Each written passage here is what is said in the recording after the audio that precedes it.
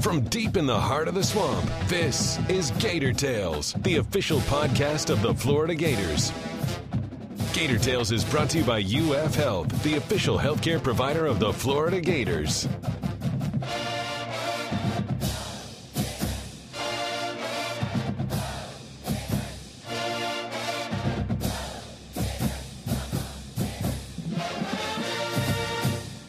Welcome to Gator Tales. I'm your host, Adam Schick. Football hits the bye week with the number 3 being incredibly prominent. The Gators have 3 wins, 3 losses, and their 3-game homestand came to a close with back-to-back losses by a total of 3 points. Up next is a trip to Jacksonville to take on the 3rd-ranked Bulldogs, but we aren't quite ready to go there just yet.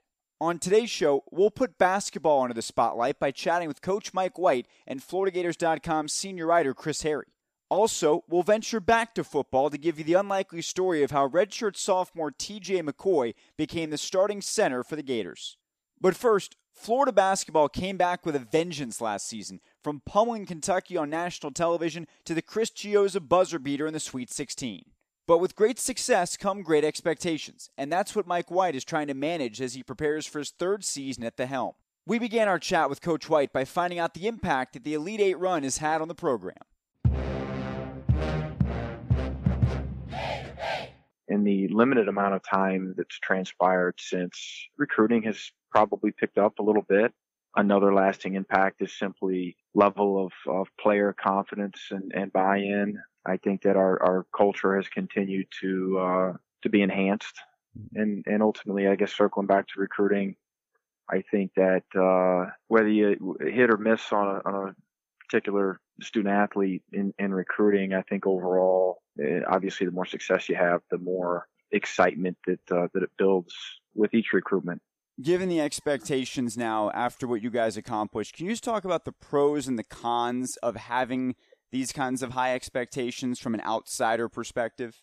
I think that it's one thing to have experience. We mentioned this earlier, but it's another thing to have winning experience. Mm-hmm. Our guys are familiar with what it took last year and how hard that they worked, at least our returners. I think some of the negatives that come to mind are the external pressure that comes from expectation, if you're focused on that, which we're doing our best not to be. Mm-hmm. And then probably the resting on your laurels piece, where if we don't continuously remind ourselves of how hard it was, how much we overcame last year, how strenuous the grind it was, I think you can fall into a pitfall of thinking maybe it was easier than it actually was. And then, there's always a piece too on the negative side of being comfortable, and feeling a little bit better about ourselves than we should. I think it's easier to be really hungry when you haven't experienced success, and these guys have experienced it. Not the ultimate success, of course, but a pretty good amount of it. And we need to find ways to make sure that we remain as hungry right now as we were this time last year. College basketball has been in the news a lot lately for some of the wrong reasons. I'm curious how tough it's been for you to see what's happened in the sport, and what do you do to make sure that something like that doesn't get into your program? Yeah, I mean, it's been a tough time, for the game overall, for a lot of coaches, programs, fan bases, families, student athletes. I mean, you name it. All we can do is continue doing what we've been doing and focus on our program to the best of our ability, get better every day. I think it starts with who you hire and creating that compliant environment, having constant communication with your compliance department, continuously educating your staff, challenging your staff, being clear about the level of accountability that there's going to be within your program. I mean, my 3 assistants know that if they intentionally break a rule, that they'll be fired. Mm-hmm. And I trust those guys. I guess at the end of the day, can you know everything going on? I'm not sure that that's perfectly realistic, but you better have a pretty darn good idea. And all we can do is our best to make sure that we can ensure that. Getting back to this team and your preparation at this moment, we talked to Chris Harry also for the podcast. He said on day 2 of practice that you began installing a new offense. What will that ultimately look like, and what are the challenges in trying to implement that? It'll be a little bit more ball movement, a little bit less dribbling, more screens off of the ball, a little bit more diverse, a little bit more free flowing. Our guys have embraced it, and they're having some fun with it. It's a work in progress. The challenges are that it's going to take a little bit of time. It's different. It's something new, really, to all of them, not only our freshmen but our veterans. And so, some might consider it a little bit risky because what we did last year offensively worked to a certain extent, but we thought this would fit our personnel a little bit better. May give opponents a few more things to prepare for, and we're just seeing where it goes. We're open to year in and year out finding out what's best for your particular team. But there's a learning curve going back to the problems that could occur as you originally asked. I mean, the terminology is different, the timing's different, the options are different. And then I guess with us being a little bit banged up too, another factor is Johnny Bunu and Gorjak Gak, really, they're not getting reps right now. Isaiah Stokes is not getting reps. So when they come back, they'll even be a little bit further behind. So we'll have to be creative to try to implement as much as we can into their rehab until they're medically cleared some of these offensive concepts. You were such an elite defensive team last year. I know that's something you're continuing to work on. What are some of the most important areas you're looking to address defensively? It probably starts with just physical and mental toughness. I don't mean to oversimplify it, but that's where we're at right now. We're behind defensively. We're behind our offense, and we're certainly behind last year's group at this time defensively. People with this exterior expectation, which we're not overly concerned with, as we talked about earlier. But I think people can confuse how much we actually lost, and particularly defensively. I mean, Casey Hill became an all-league defender and an all-league player as a senior, as quick and fast as anybody in our league. Mm-hmm. Justin Leon was as consistent a kid, as tough a kid as there probably was in the SEC. Johnny Bunu is one of the most talented defenders, not only in our league, but in college basketball, and he's out till January. So those are just three guys that come to mind. I mean, Canyon Berry became a much improved defender throughout last season. So we've got some defensive pieces we've got to replace, certainly led by our veteran backcourt, Chris Jones and Kayvon Allen, are very good defenders. We've got to have other guys step up. We've got to somehow simulate the level of toughness. I mean, we've got to at least be in the neighborhood, and we're not right now. We're not overly soft, but I wouldn't call us tough like last year's group. And we're striving toward that daily. But the concepts, the schemes, it'll all be the same as last year. In terms of your returners, which individuals do you feel like you've seen the most improvement from year over year? Probably the two guys that I mentioned. Kavaris Hayes has steadily improved since he's been here. Keith Stone has made a big jump, and he'll get a lot more opportunity this year than last year, with the graduation of Canyon and Justin Leon and the loss of Devin Robinson, who I actually forgot in that defensive little talk that we had a minute ago. Devin ended up being a heck of a defender for us, especially late in the year going into the NCAA tournament. I mean, he was flying around and making big plays. But, those guys, they've all improved. They've all gotten better with regard to their attention to detail and what's being asked of them in terms of carrying out schemes offensively and defensively. And they've gotten better just individually. They've gotten bigger and stronger, and they've grown as people. They've matured, and you certainly hope that every player that comes through your program does the same thing. In terms of the newcomers, I know there's a lot of excitement about some of the guys we're going to see this year. Can you talk about which ones you think will make the biggest impact that fans should look out for? I think, Dante Bassett with Gorjak and Isaiah Stokes and Johnny Bunu, obviously, all being out, and Gorjak hopefully comes back here soon. He's gotten a lot more reps than he probably would have anticipated, and certainly than we would have anticipated as a staff. So right now at the 5, it's him and Kavarius. We're very, very thin up front, so he's going to get opportunity.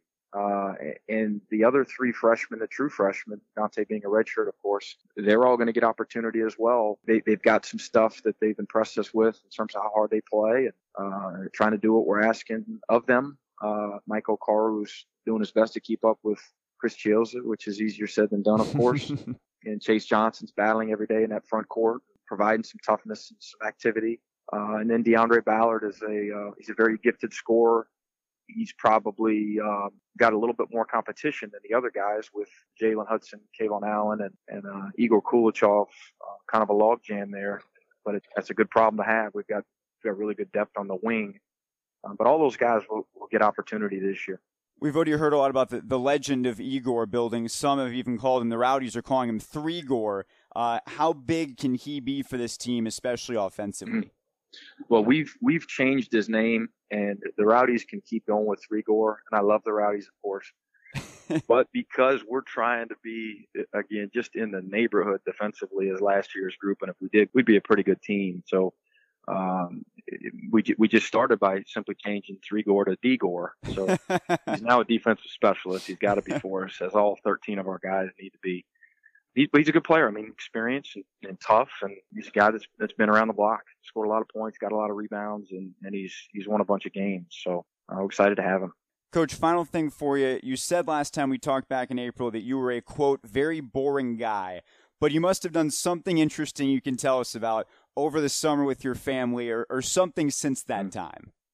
No, I mean, they'll even tell you I'm as boring as they get. Other than Disney movies with those guys, a lot of film this summer, trying to learn, and surfing. You know, we do a lot of surfing as a family on the East Coast. My kids have gotten into it. And, I love to paddleboard surf. It's a quick vacation where you can really get away from it, get out in the water and enjoy Florida, get some sun, and it's a family activity that we've all kind of rallied around. We love it. Well, I'm glad you got a little bit of time away, but now it's back on the grind, so I wish you a lot of luck with the start of the year, and thank you as always for joining us. Thanks so much. Some athletes have their pick of the litter when it comes to the recruiting process, with every door imaginable opening on command. But many have a tougher path to achieve their goals, which is an appropriate way to describe TJ McCoy's road to becoming a Gator. Before delving into the details of that story, we asked the Florida center what the mood in the locker room has been like following a pair of tight losses in the Swamp. Overall vibe in the locker room right now is just that we got to get better. And the one thing that the coach has been telling us is that, we got to execute in tough times.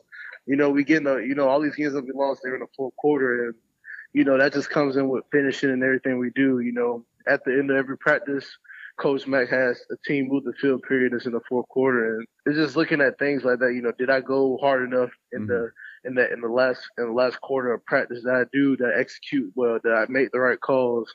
Things of that nature. Did I, as a DB, did I know what coverage you're running? Just certain things that we got to execute better. It's nothing about talent. It's nothing about do we want to win and are we playing hard and stuff like that. It's just executing.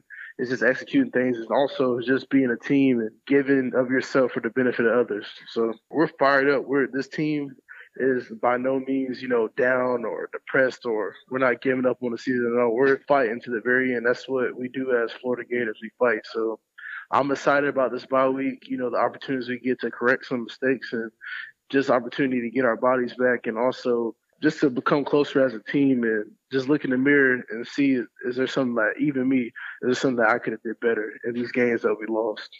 So tell us about the bye week. What is that like? How does it differ from a normal game week? I feel like the bye week, like this week, like yesterday, came in, we lifted, we had a practice. It wasn't a long practice, like an hour practice, and we didn't do like a lot of hitting periods, So the bye week is just us getting mental reps and working on our technique, and also getting our bodies back, because we got some guys that are banged up a little bit, and we're just using this week to get those guys back, get our team healthy, and also to just come together as a team. Despite the losses, the offensive line has been really effective at opening up the ground game. That's gotten better and better. What do you think the keys have been to that success on the ground? I mean, we just been working our butts off ever since the first loss against Michigan, I give a lot of credit to them and their football team, because they really opened up our eyes and showed us how we can get better in some areas. And, one thing that, we take pride in is we want to run the football. We want to wear opponents out, just being physical up front. And we have, a whole bunch of great running backs back there with Malik Davis, LaMichael Piron, and Mark Thompson. So we just got a lot of good running backs, and our attitude as an O-line is, being physical to point of attack, dominating the defense we're going against and, just wearing them down. And, that opens up things for the passing game.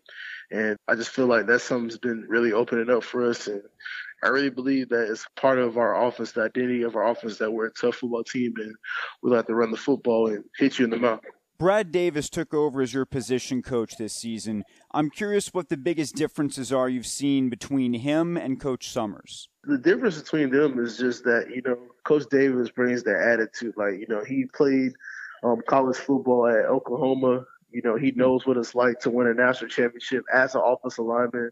And he kind of brings that feel to like, look, man, I know exactly what you're going through. I went through the same thing you're going through. Mm-hmm. And also he brings this swagger attitude. Like, he always tells us, like, in the game, I'm going to have as much fun as you're going to have today. And he's a coach.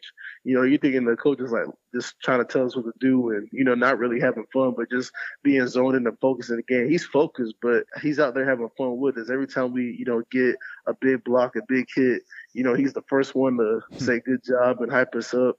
It's exciting for him, and it's exciting for the offensive line, and it makes practice fun. It makes working fun, because somebody who actually endured what you're going through right now, and that makes you want to even work harder because he's been through it, and he's just trying to get you to where you want to be. If we can take things back for you a little bit, can you tell us about your family and where you grew up?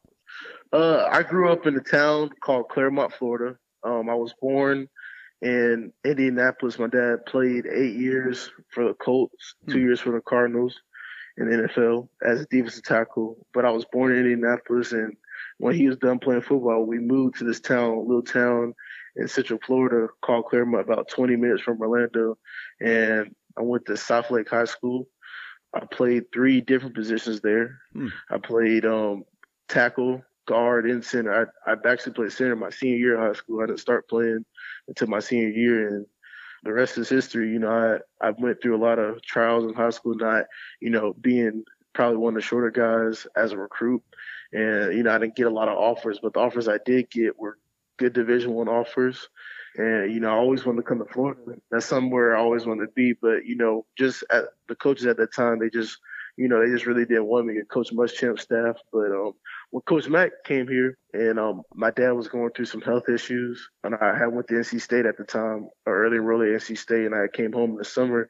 My dad actually had leukemia, and, he was going through some tough things, and he said that he wasn't going to be able to make it to any of my games. And I was like, look, man, I love football, but I love my family more. Mm-hmm. And I was just willing to even not play football again just to be closer to my dad and closer to my family just so I could be home to help take care of them.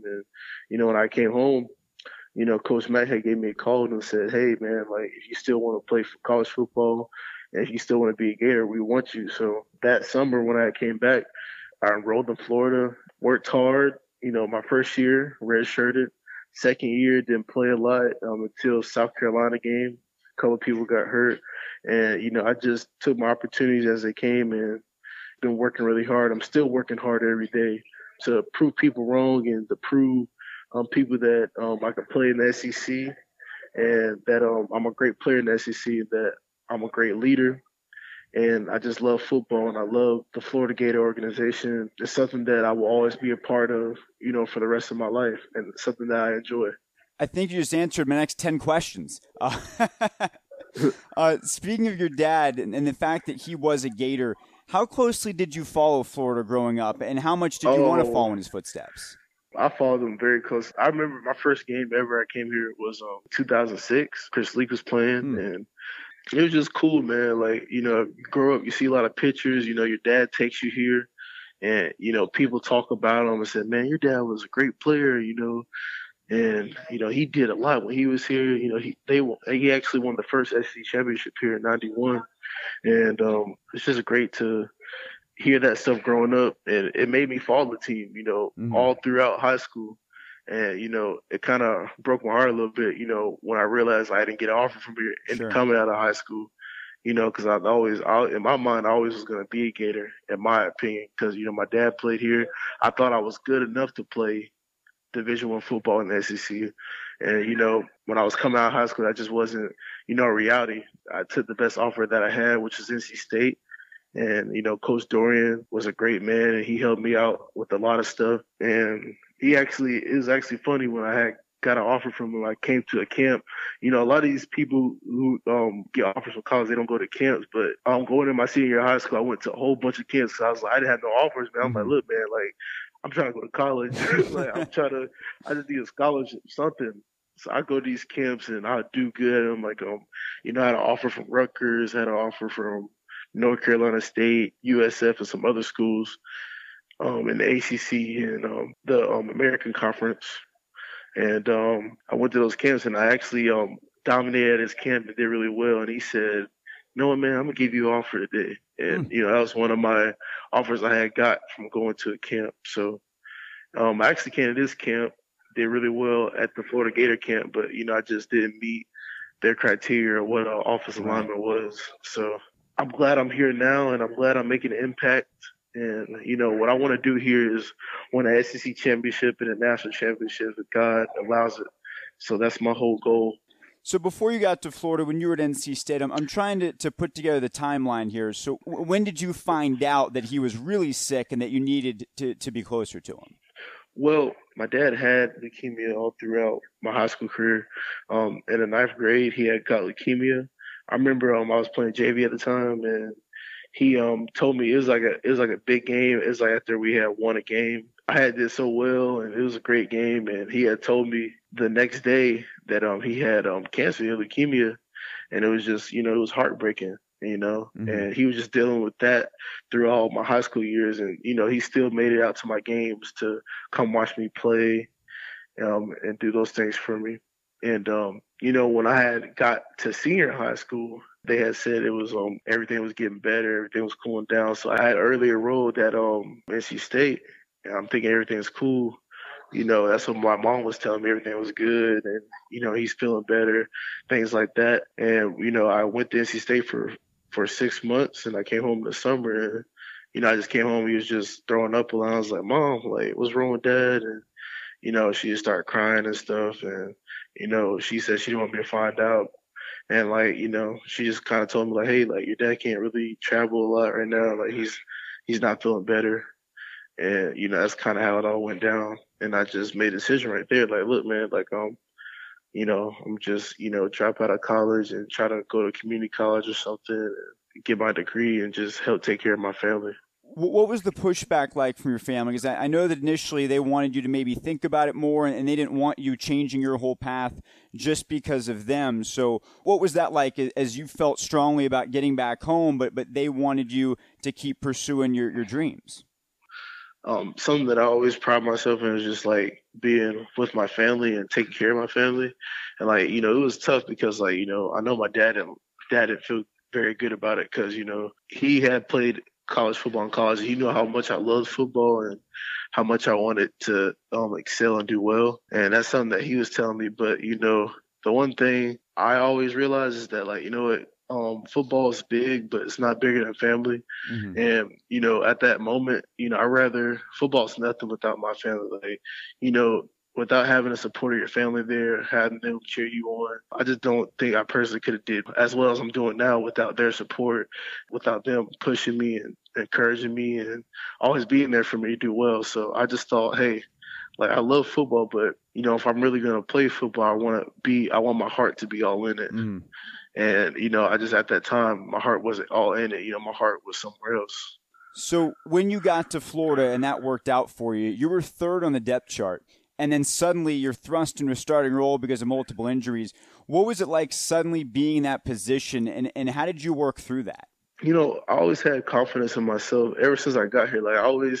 I know when I got here, a lot of people from back home were like, man, you're playing at Florida. It's probably going to be hard for you to play there. They got a whole bunch of 5-star recruits, big-time recruits there, But I just always had the attitude, look, man, I feel like I'm the best. And I feel like, I work hard enough and I prepare hard enough.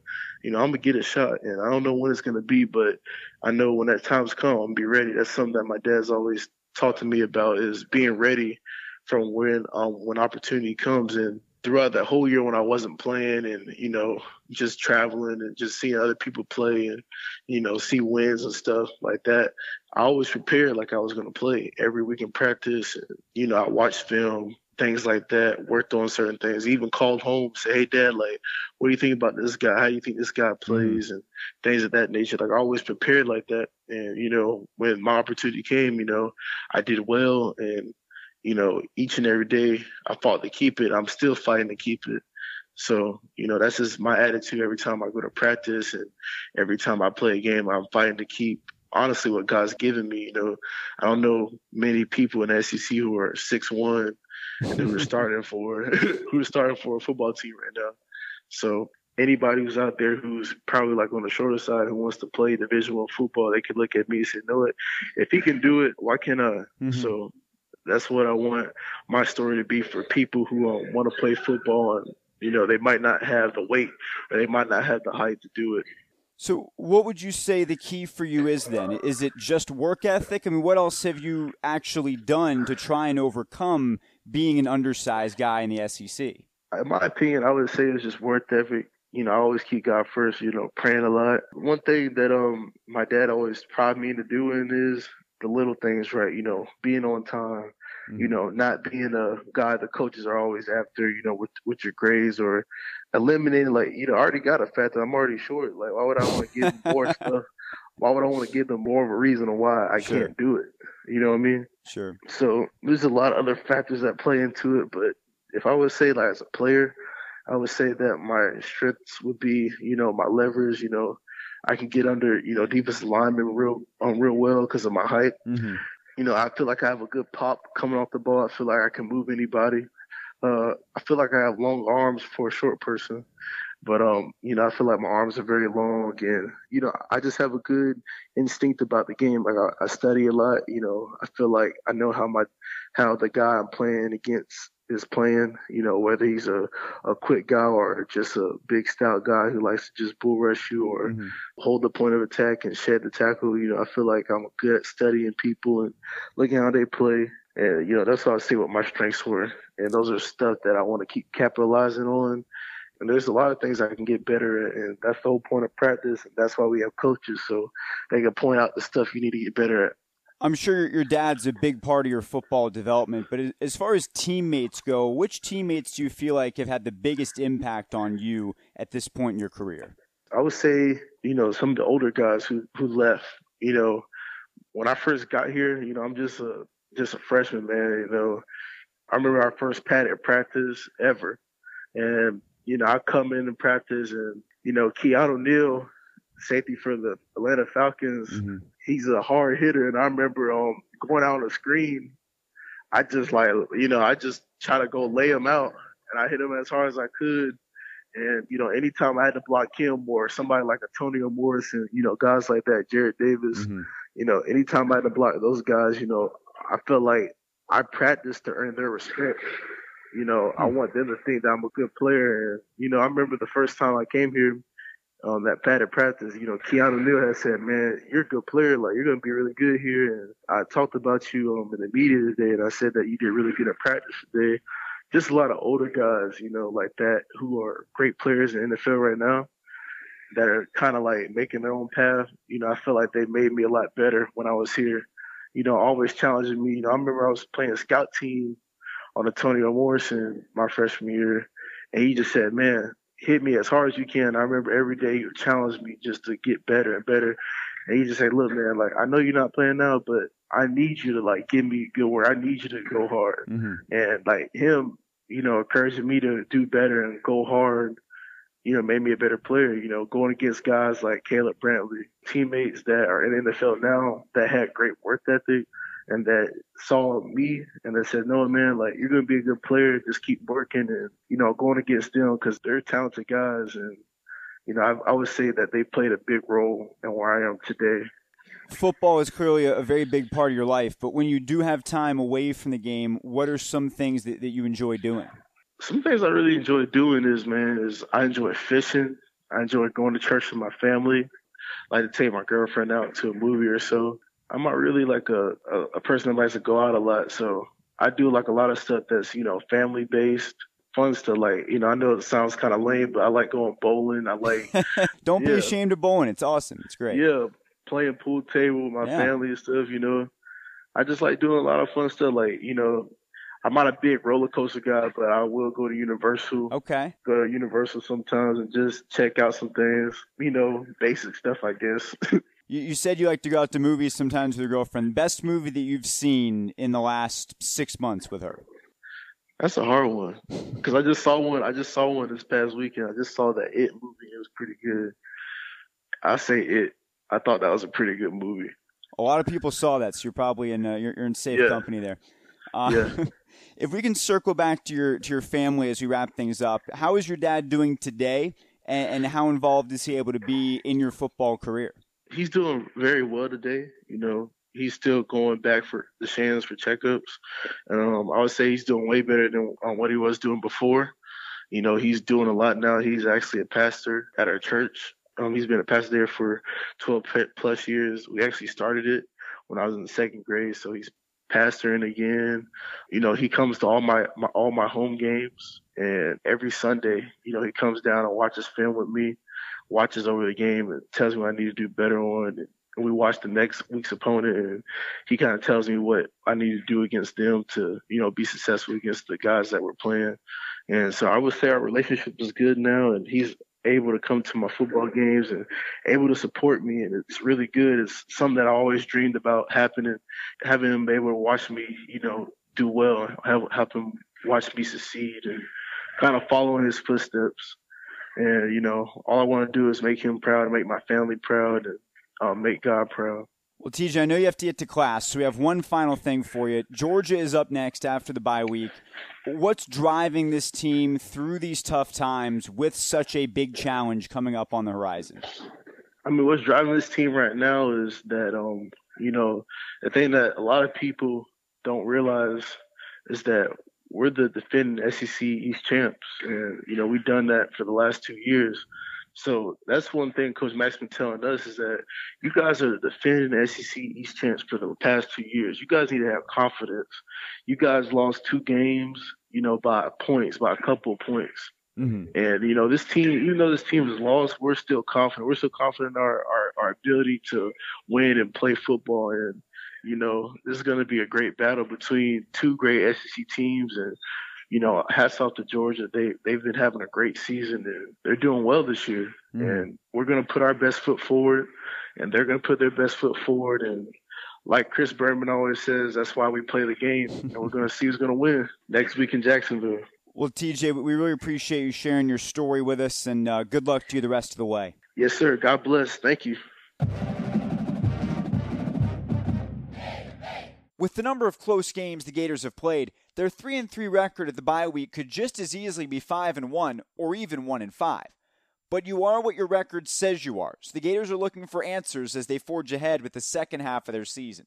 While Scott Carter was under the weather this week and unable to join us, we discussed the Gators' latest outing with Chris Harry, and he began by highlighting the impressive effort from Florida's defense.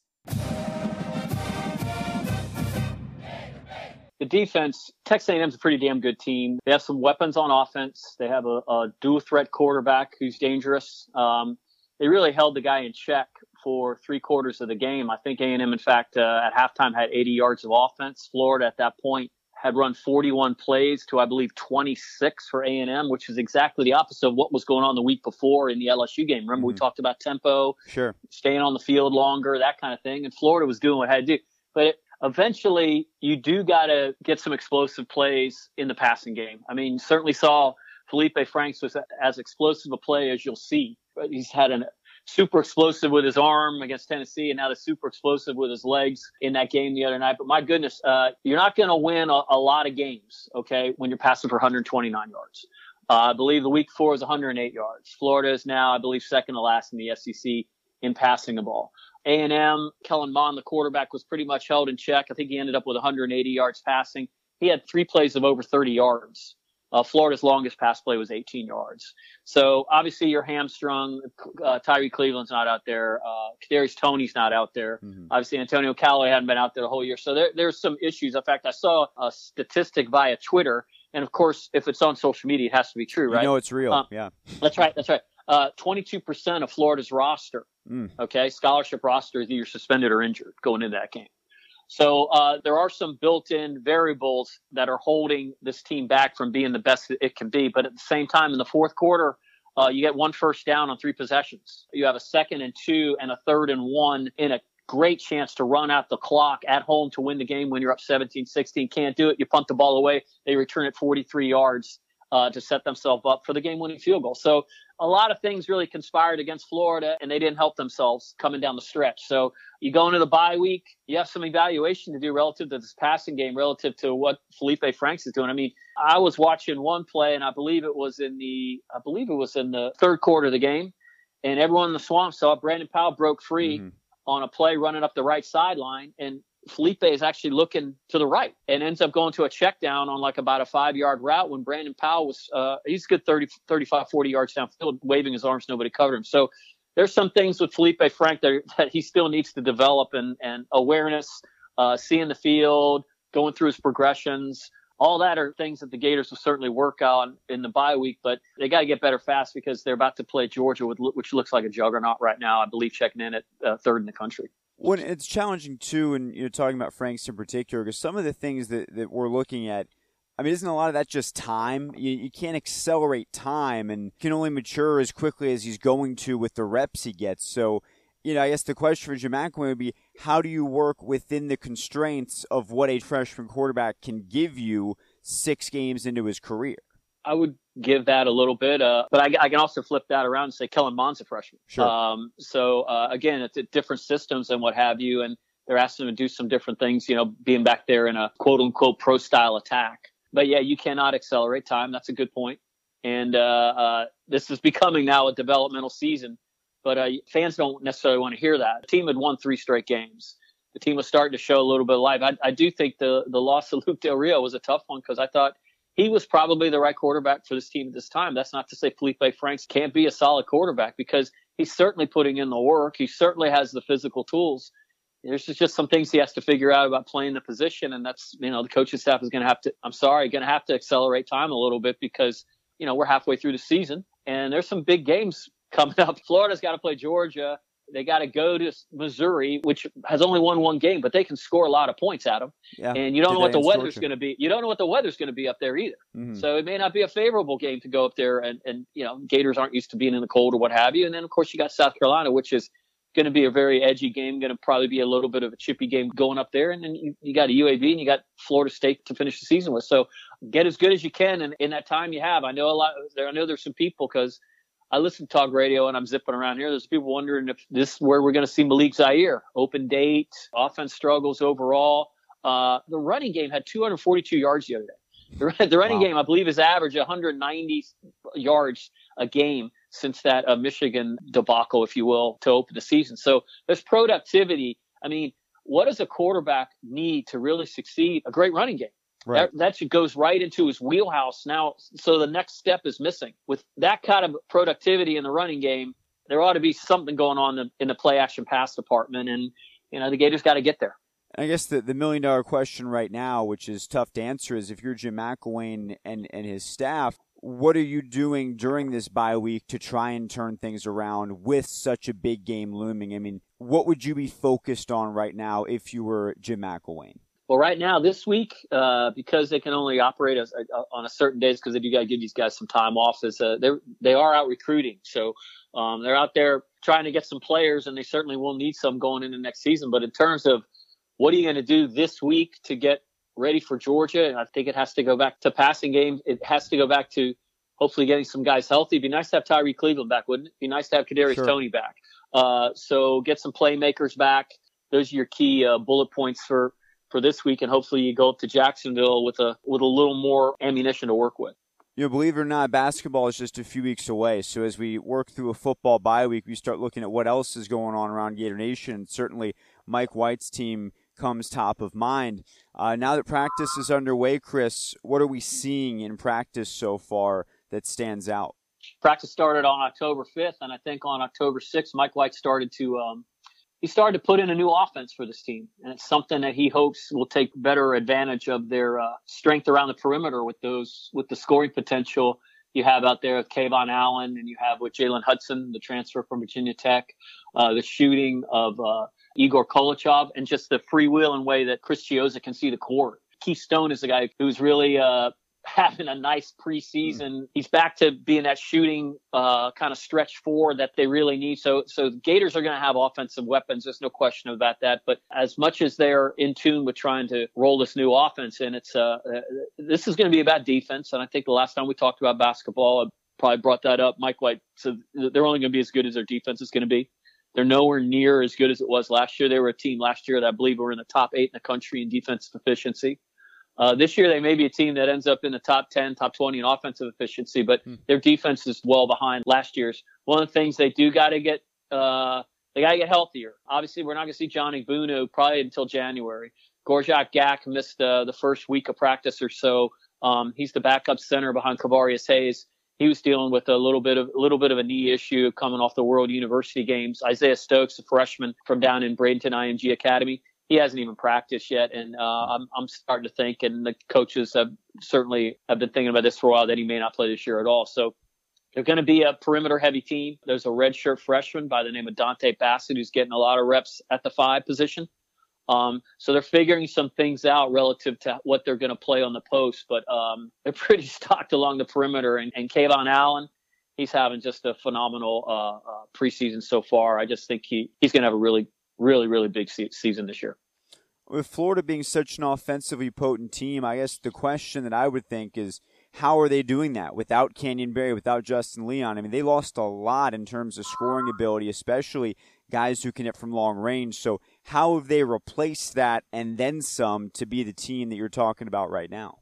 Yeah, and you didn't mention Devin Robinson. Who Sorry, last year I forgot about Devin Robinson. Yeah, a 39% 3-point shooter. He's on the Washington Wizards roster as one of their G League up and downers. But they did lose some stuff. But at the same time, you think about it, Chris Chiozza is replacing Casey Hill. Who do you like better? Well, for offense, you'd say probably Chris Chiozza.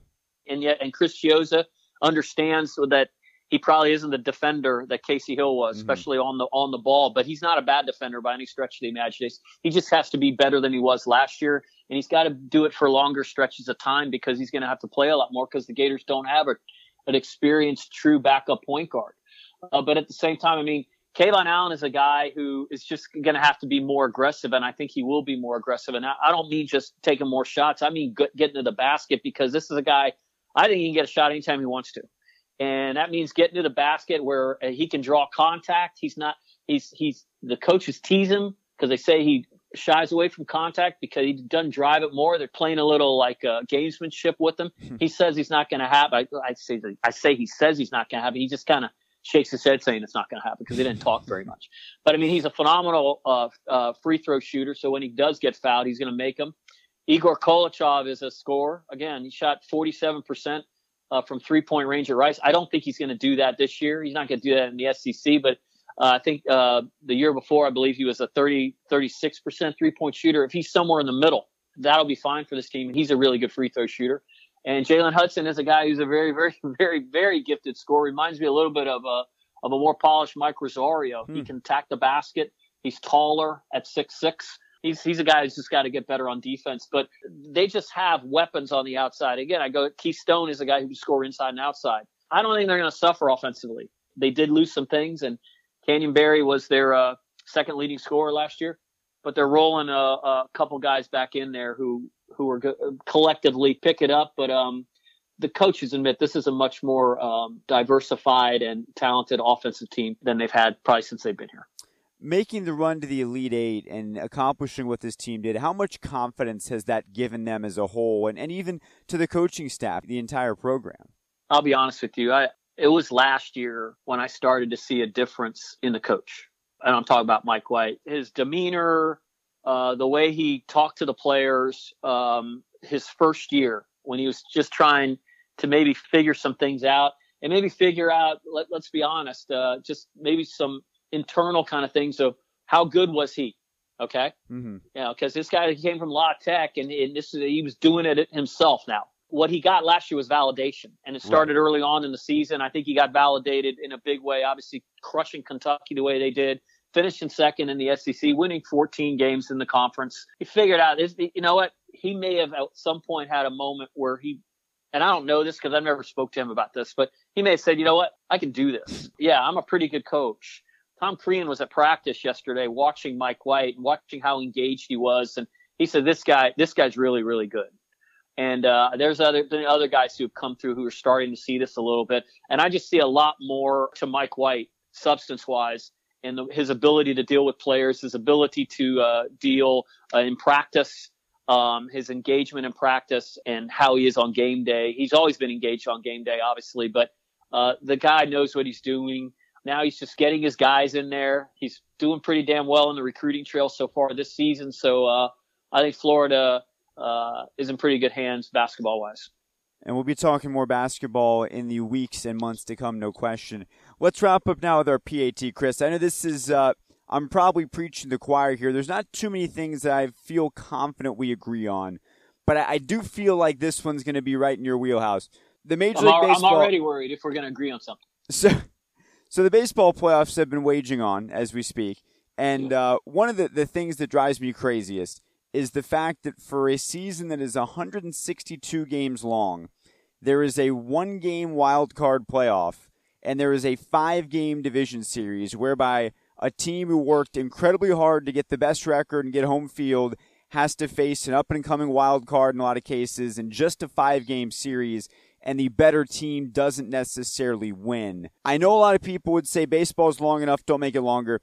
I've always felt that the wild card should be a 3-game series, and the division series should be 7 games, just like the LCS, just like the World Series, to make sure the best team is being rewarded. As a long-suffering Washington Nationals fan, do you agree with this line of thinking? I don't know how long-suffering I've been. They only exist since 2005, but I was a long-suffering Senators fan when I was a little boy. As a 12-year suffering Washington Nationals take it back to how about Washington baseball long-suffering? But like 20 years before you were born, I was watching bad baseball. All your points you make are 100% valid, Adam. For the whole wild card thing, 1 game, but at the same time, I don't know unless you scale back games. Were we going to be playing the World Series during the NFL playoffs if we have it your way? I just don't know unless they scale back regular season games. I don't think you should be playing baseball in November. I just don't. What do you want to start the season earlier? I mean, the season is so long as it is. There's so many games. Teams are out of it before you know it. Sure. They're out of it before the All-Star game. What I do think about the 5-game series does bug me a little bit because you could have like a great team and all of a sudden they have to see a Cy Young guy, twice, and maybe they bring the guy in for relief pitch. I know, as a Nationals guy, the Nationals lost last year to the Dodgers in 5 games. Clayton Kershaw pitched 3 games. That's what I'm talking about, though. That's the way they brought him in to save Game 5. Yeah, the inequity of it seems unfair. I agree with your points. I just don't think there's anything they can fix it and maintain the model of 162 regular season games. I don't know. The players union would go for that. I mean, you could be playing a game in Boston like in the second week in November. That'd be ridiculous. A baseball game. Come on. Might as well be at Cape Cod League or something up there. Right? So we start the season a week earlier. We're already playing baseball in November, so we just extend it. It would extend maybe an extra week because you're under my plan, you're potentially adding a total of 5 extra games if necessary, and you wouldn't play all of them. Assuming none of the playoff games are snowed out, right? Right. Right. Okay. But again, we are in somewhat of agreement. I don't necessarily think it's fair. Like the wild card system in football in the NFL, I think is really good. Right. That's a good system. I think it's a really good system where the division winners get to play the 2 wild card games at home, which is fair, and the 2 division winners with the best record get the week off. I think it's great. I just don't know with all these games how you're going to change that. Let's go ahead and move the season up. Maybe try one year, but at the same, but give it a shot. But at the same time, I mean, talking about 2 out of 3, then 4 out of 7. So you're talking about to win a World Series. Okay, a wild card team would have to win 2, 6, 10, 14 games, right? Yes. That's a lot of baseball out of the postseason. If you're a wild card, you got to work extra hard for it. That's the point. That's the idea. Okay, but I'm saying, and for even a division champion, you're talking 12 wins versus 10. So that's true. Longer season, but certainly worth talking about. Not one of your better PATs, Adam, but it's. They're not all going to be gems, but listen, it's a passionate topic for me as a Braves fan who went through these same things that the Nationals have gone through in the late 90s and the early 2000s. I just hate when the wild card team that's red hot goes in and steals a short series from a team that worked really hard during the summer to be in the position to host that with the best record. So I thought you would relate to that. I'm sure I'd be bitter about that if it ever happened to the Nationals, but I don't think it has. They lost to the Cubs. The Cubs were division champions. Last year, the Dodgers division champions. I think it was before the Giants, before that division champions. Maybe the Cardinals might have come in, and I think Cardinals might have beat the Braves in 2012 in that wild card game to kind of finish that off. But I'm with you, but not 100% with you. How's that? That's about as close as I ever expect you to get, so I will certainly take that. Chris, thank you so much again. We were disappointed Scott couldn't join us. Scott's a little under the weather, but we hope Scott is back with us next week. We'll talk Florida, Georgia, and a lot more. So for now, Chris, thank you very much, and we look forward to talking to you next time. All right, Adam, thanks, man. And that's going to do it for this week's show. If you haven't already done so, be sure to subscribe to Gator Tales in the podcast app of your choice, and please leave a review to help us continue to grow. We're always looking for ways to improve Gator Tales and encourage your feedback by emailing gatorspodcast@gmail.com, tweeting @gatorspodcast, or messaging Gator Tales Podcast on Facebook. We'll be back next Thursday to preview Florida, Georgia, so don't miss it. Until then, I'm Adam Schick, and we'll see you next time on Gator Tales.